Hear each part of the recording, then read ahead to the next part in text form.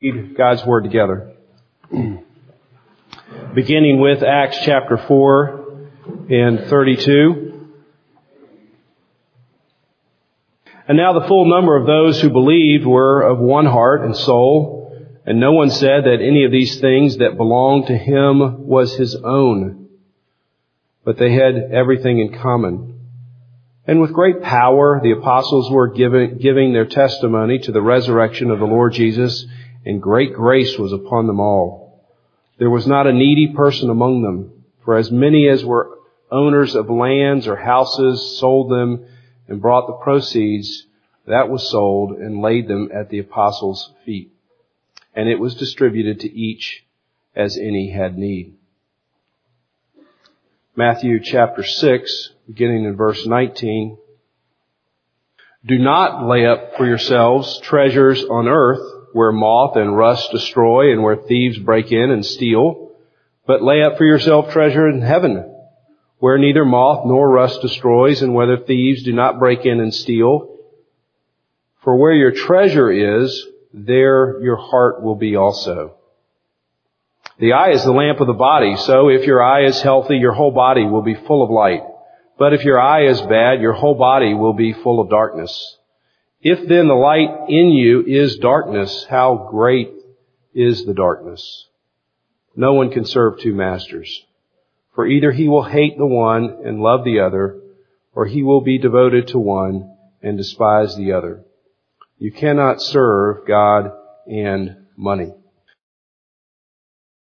He or she would look back at you and say, well, those things are connected. We can't disconnect your stress from your physical health. We can't disconnect your family history to your physical health. These things have an interconnection. And Jesus is saying, I don't want anybody to be fooled into thinking that somehow their finances are outside of what's happening with their faith. So as we approach Matthew chapter 6 now, I want to look at this part of Jesus' Sermon on the Mount. And I want to examine three things that we can sort of check ourselves against today. First of all, I want to see if we have any blind spots. I want for you to examine your own investment strategy. And finally, if you don't have the right motive, I want to give you the right or the real motive for generosity. We need to see if we have any blind spots. I want to check your investment strategy, and then we'll just check our motives and make sure our motives for generosity are really the biblical motives that have been given to us. So let's first check the blind spots. When you look at Matthew chapter 6, you just notice verse 19 through 21. Those all seem to go together. And then it ends, for where your treasure is, there your heart will be also. And then if you went to verse 24, it seems to pick right back up. No one can serve two masters. Either he will hate the one and love the other. And so those seem to go together, but what Jesus inserted here were these two little verses, and you think, what is that? What's this whole thing about the eye and the lamp, and what's he doing here? And what Jesus is doing, like a good preacher, he's trying to insert an illustration into the midst of the meat of what he's trying to get you to see. So just in case you missed it, he's just putting this illustration in here, or this parable about the eye being the lamp of the body. And so if your eye is healthy, your whole body's going to be healthy. And if your eye is bad, then your whole body's going to be full of darkness. And so I want to look at that just for a moment. All of us know that in order for your body to function correctly, you need something to tell it where to go. And the eye obviously serves as that function. I want to walk down the aisle. I want to walk out the door. And so my eye tells my body which way it should go. And in verse 22, Jesus uses this word, if your eye is healthy. And in the Greek, that means single. If you have singular vision, then you're going to have a healthy body. But what's the problem if you have double vision? well, then you don't know which door to choose from. You don't know which aisle to go down. And He's telling us that our money and possessions can create a double vision. And He's saying you need to make sure you have a healthy vision or a singular vision.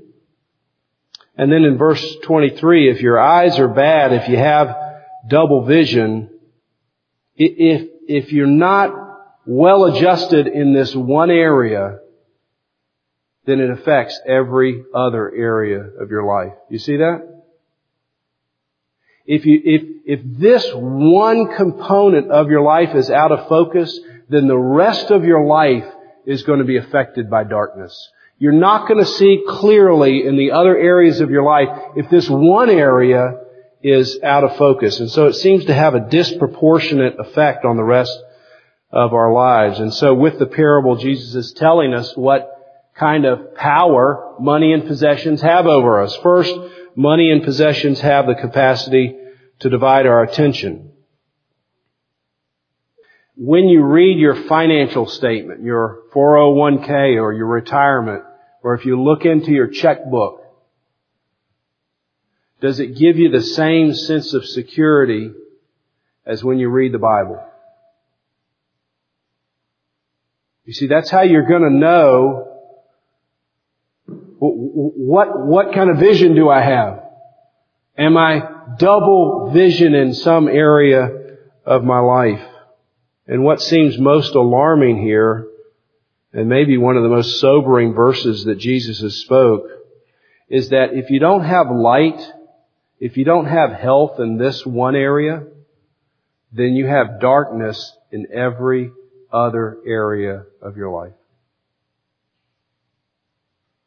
You couldn't say, well, I'm just doing so well in these other areas, but Paul, this one area I'm struggling with. And if you said that was materialism or money or possessions or greed, then I would say you don't understand the kind of darkness you live in all the other places of your life. Because if you're not healthy in this one area, somehow it creates darkness over every other part of your life. And so Jesus is trying to highlight this in this parable. And I want to highlight it by just numbering 3 ways that I think money has a blinding effect on us. In Luke chapter 12, Jesus says, watch out. He doesn't use that term that often. He's saying, watch out for all kinds of greed.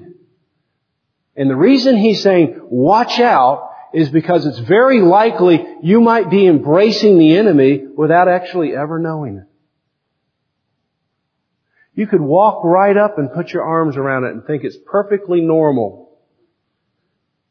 And he's saying, no, watch out.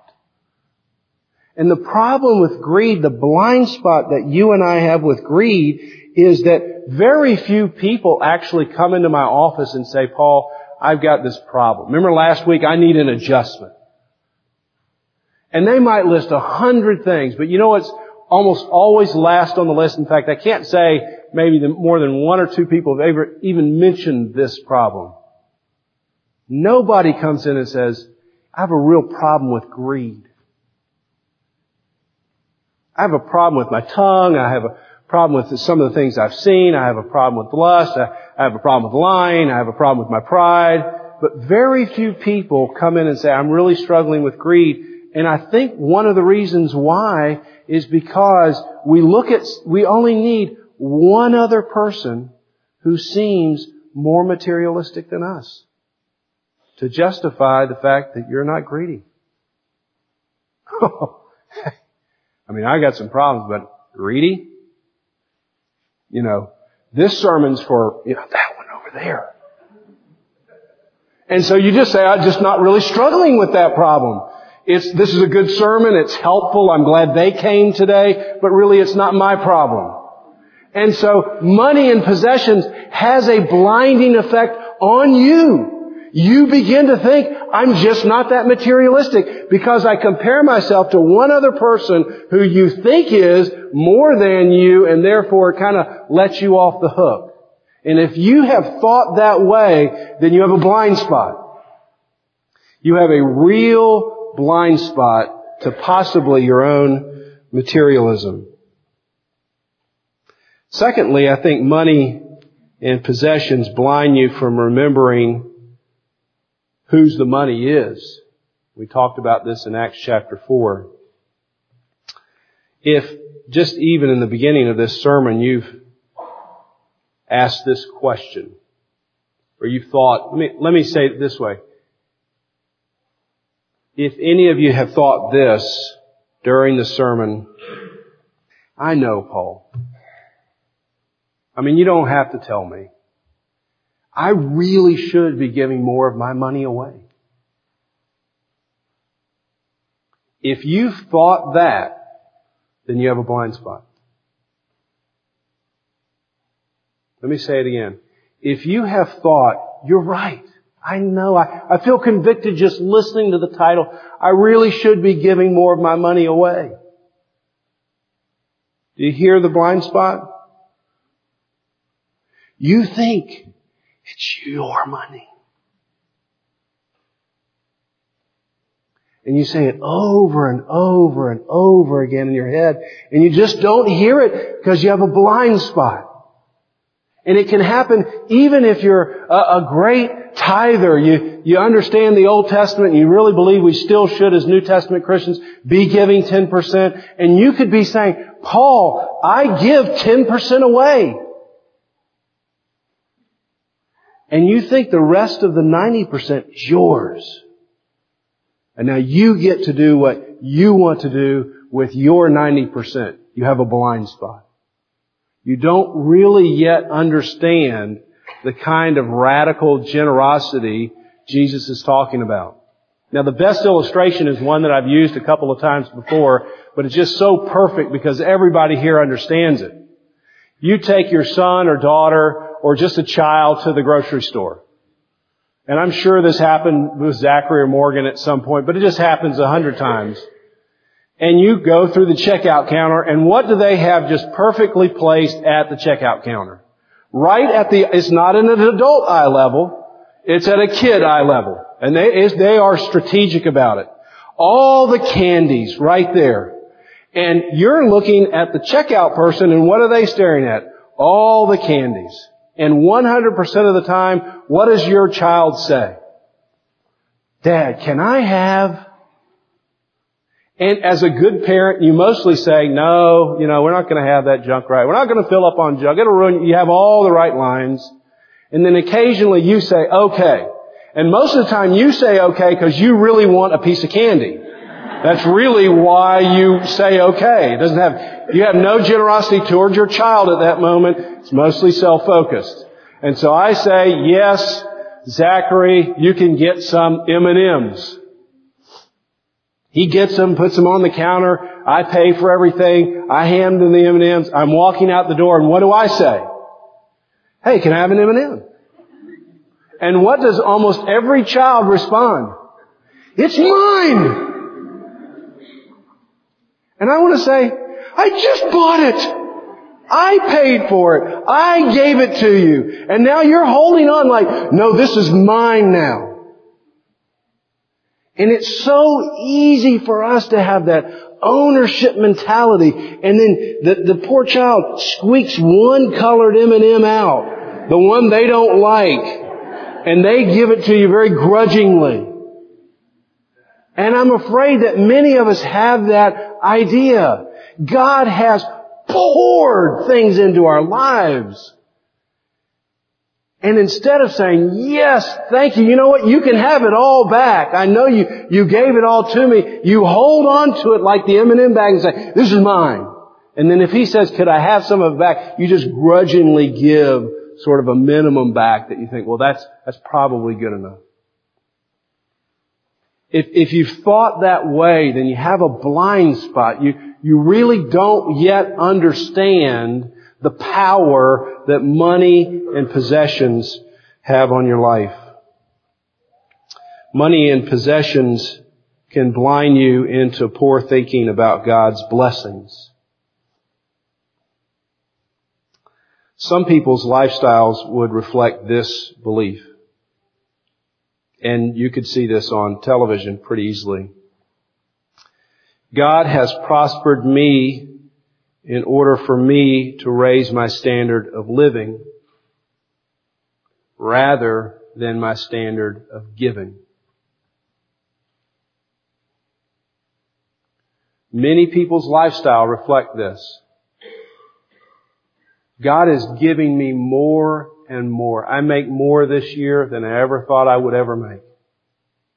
And therefore, I'm raising my standard. And what is that for you?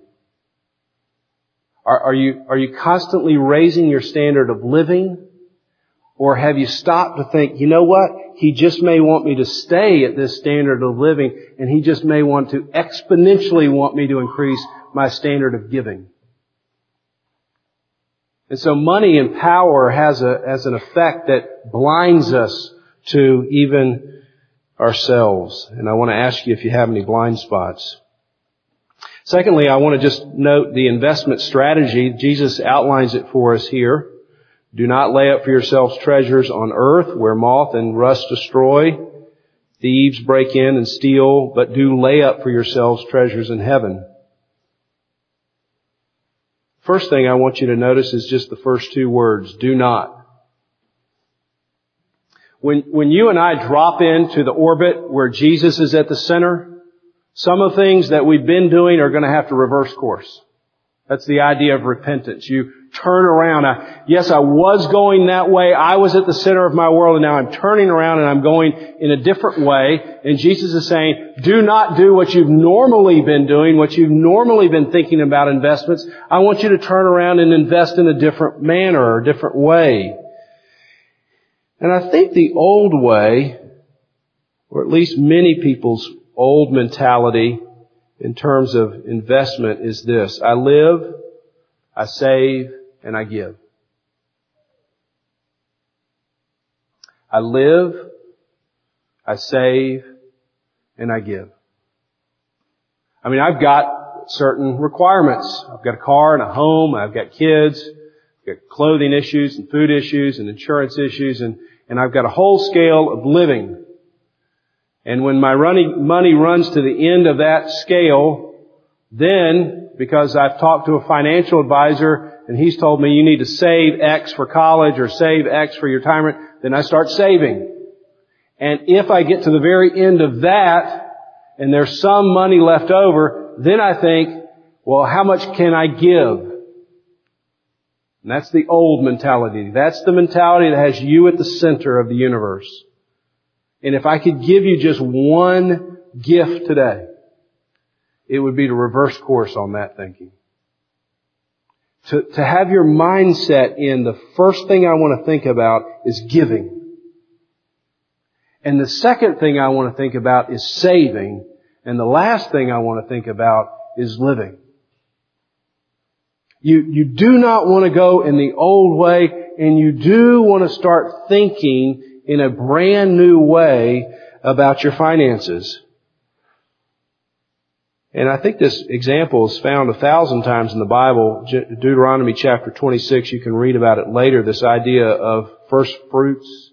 Remember this Old Testament idea that you've planted things and now you're harvesting things, and there's a festival that you come and you bring the very first of your fruits to the Lord.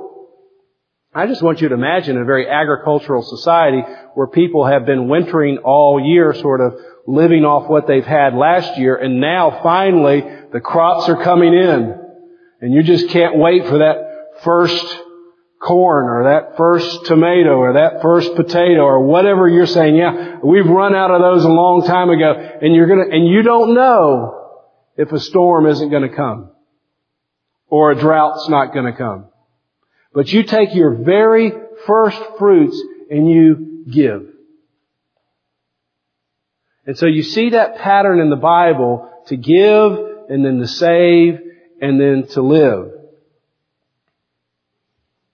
Then you're supposed to lay up for yourselves treasures in heaven. Verse 20, and I think this might be surprising. God does expect us to actively be storing things up for ourselves. I mean, have you thought about that?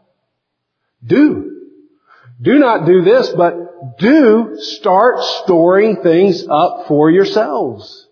For you.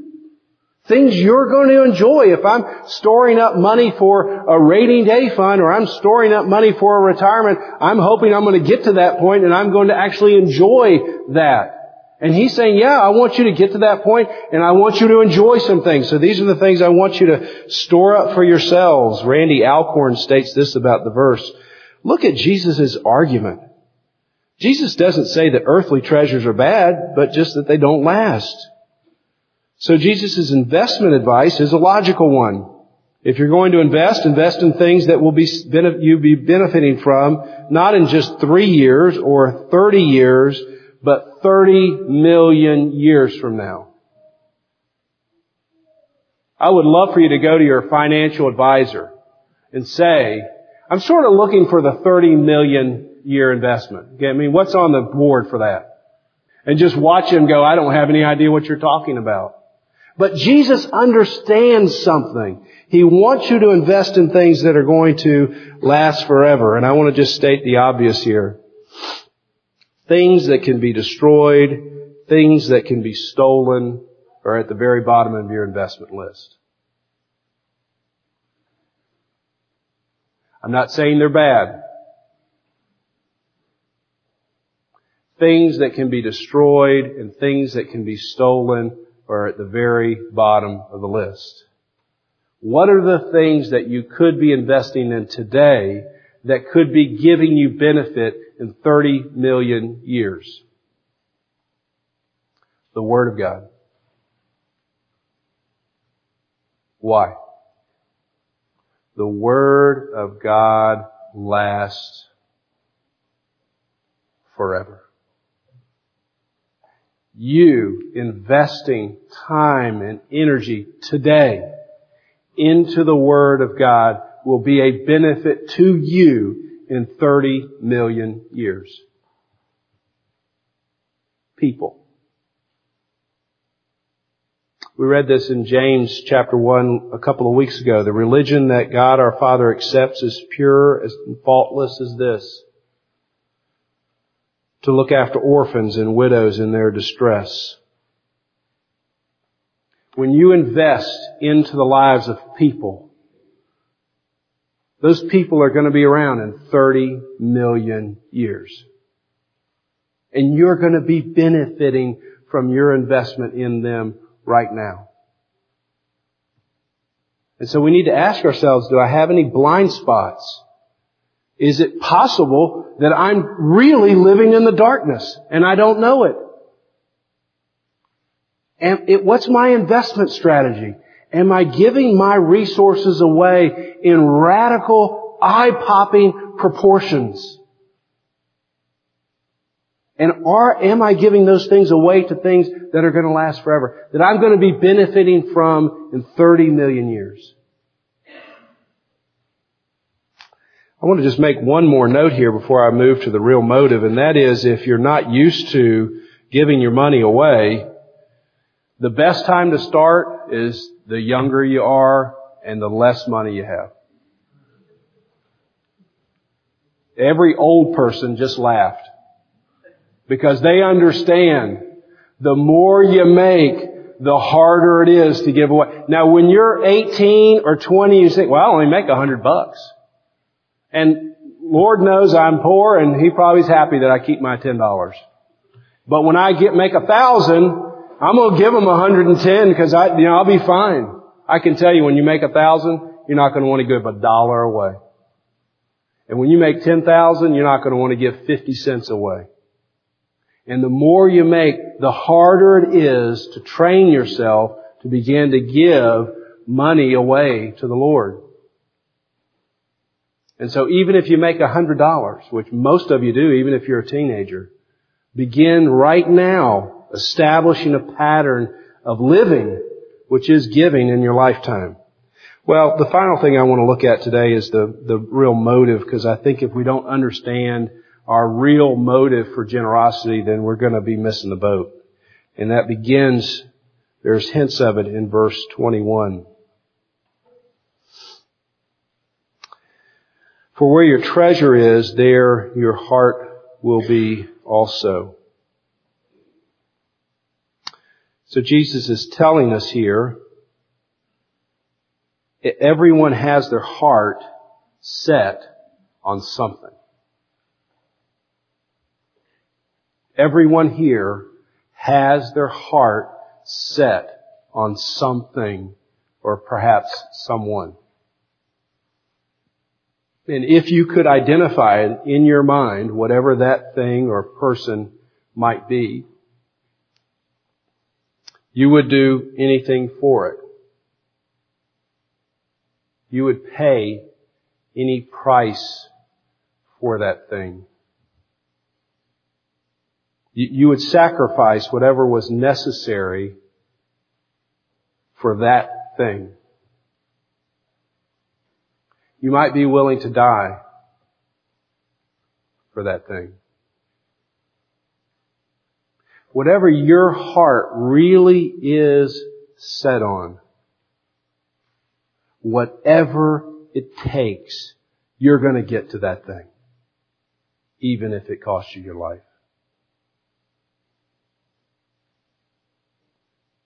John 3:16 exposes the heart of God. For God so loved the world. What is God's heart? The world. He has a heart for the world. And therefore, He is going to give His greatest treasure to get what His heart wants.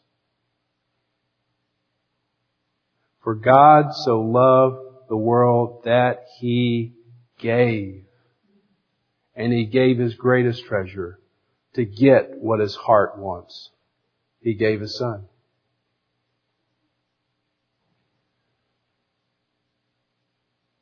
So why did Christ die for you? There's only one unreasonable and nearly impossible explanation why Christ died for you. God's heart is for you. He is looking at you and He is saying, I will do anything to get to you. I will pay any price to get to you, including the sacrifice of my own Son.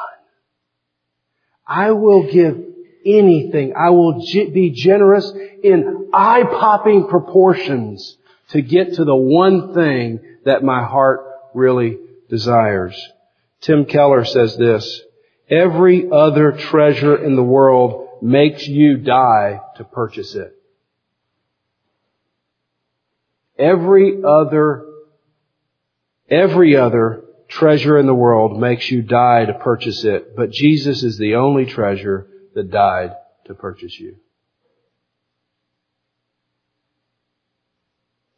So when we see the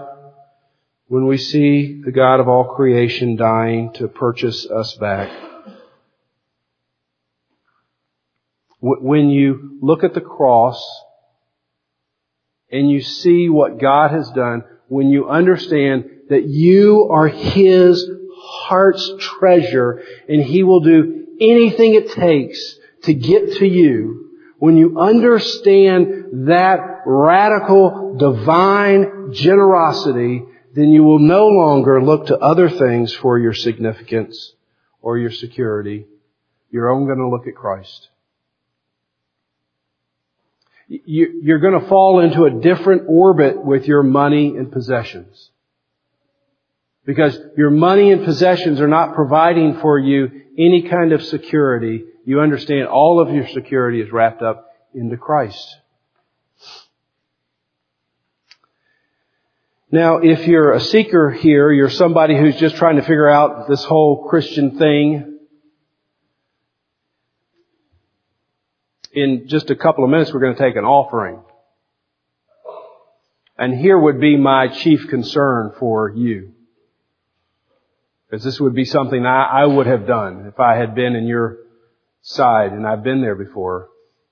I would think, well, I should give more than I was planning on giving. I didn't even know they were going to take up money, but I'll give a 10 instead of a 5, or, that mind game you have in your head when the offering goes by. I really wouldn't encourage you to give any money at all. Especially if you thought that there was anything earning about the money that you gave. You see, because there's nothing you can do to earn it.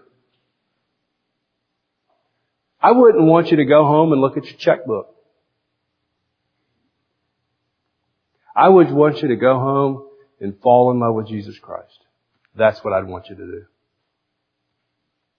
Once you fall into a different orbit, then you can participate in an offering that's a gift and not something that you feel like you're owning.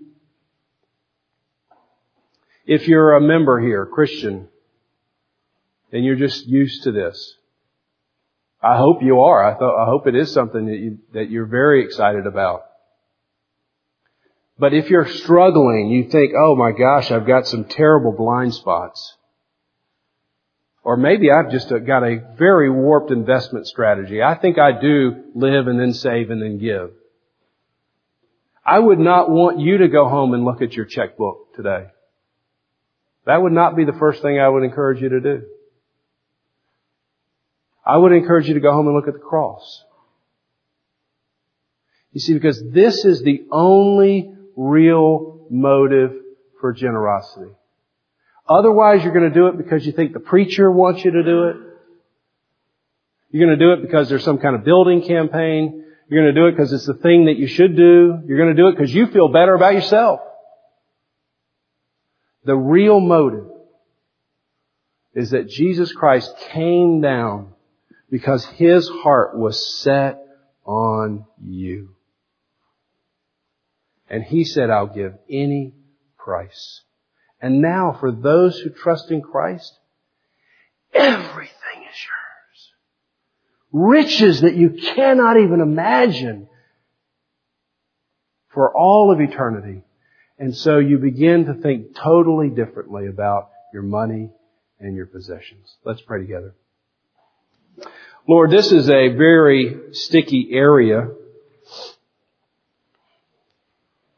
Whenever you talked about money in the Bible, you certainly turned heads in how people thought about it. And you've turned our head here. We all struggle with blind spots. We all struggle with our investment strategy. And we live in a culture. We live in a time. We live in a city that enjoys a prosperity that people around this planet and for time past have never even considered a reality. We have such an abundance that we are most likely of all people to be blind to what you're talking about here. And so I'm praying, Lord, for the power of the cross to do its work, to help people see Jesus Christ has come for their salvation. And once that's known, and Holy Spirit, I pray that you would make it known, then generosity can flow out of a heart of gratefulness and joy. We pray that you would bless all the things that you give us so that we might lift up your name in greater portions. In Jesus' name we pray. Amen.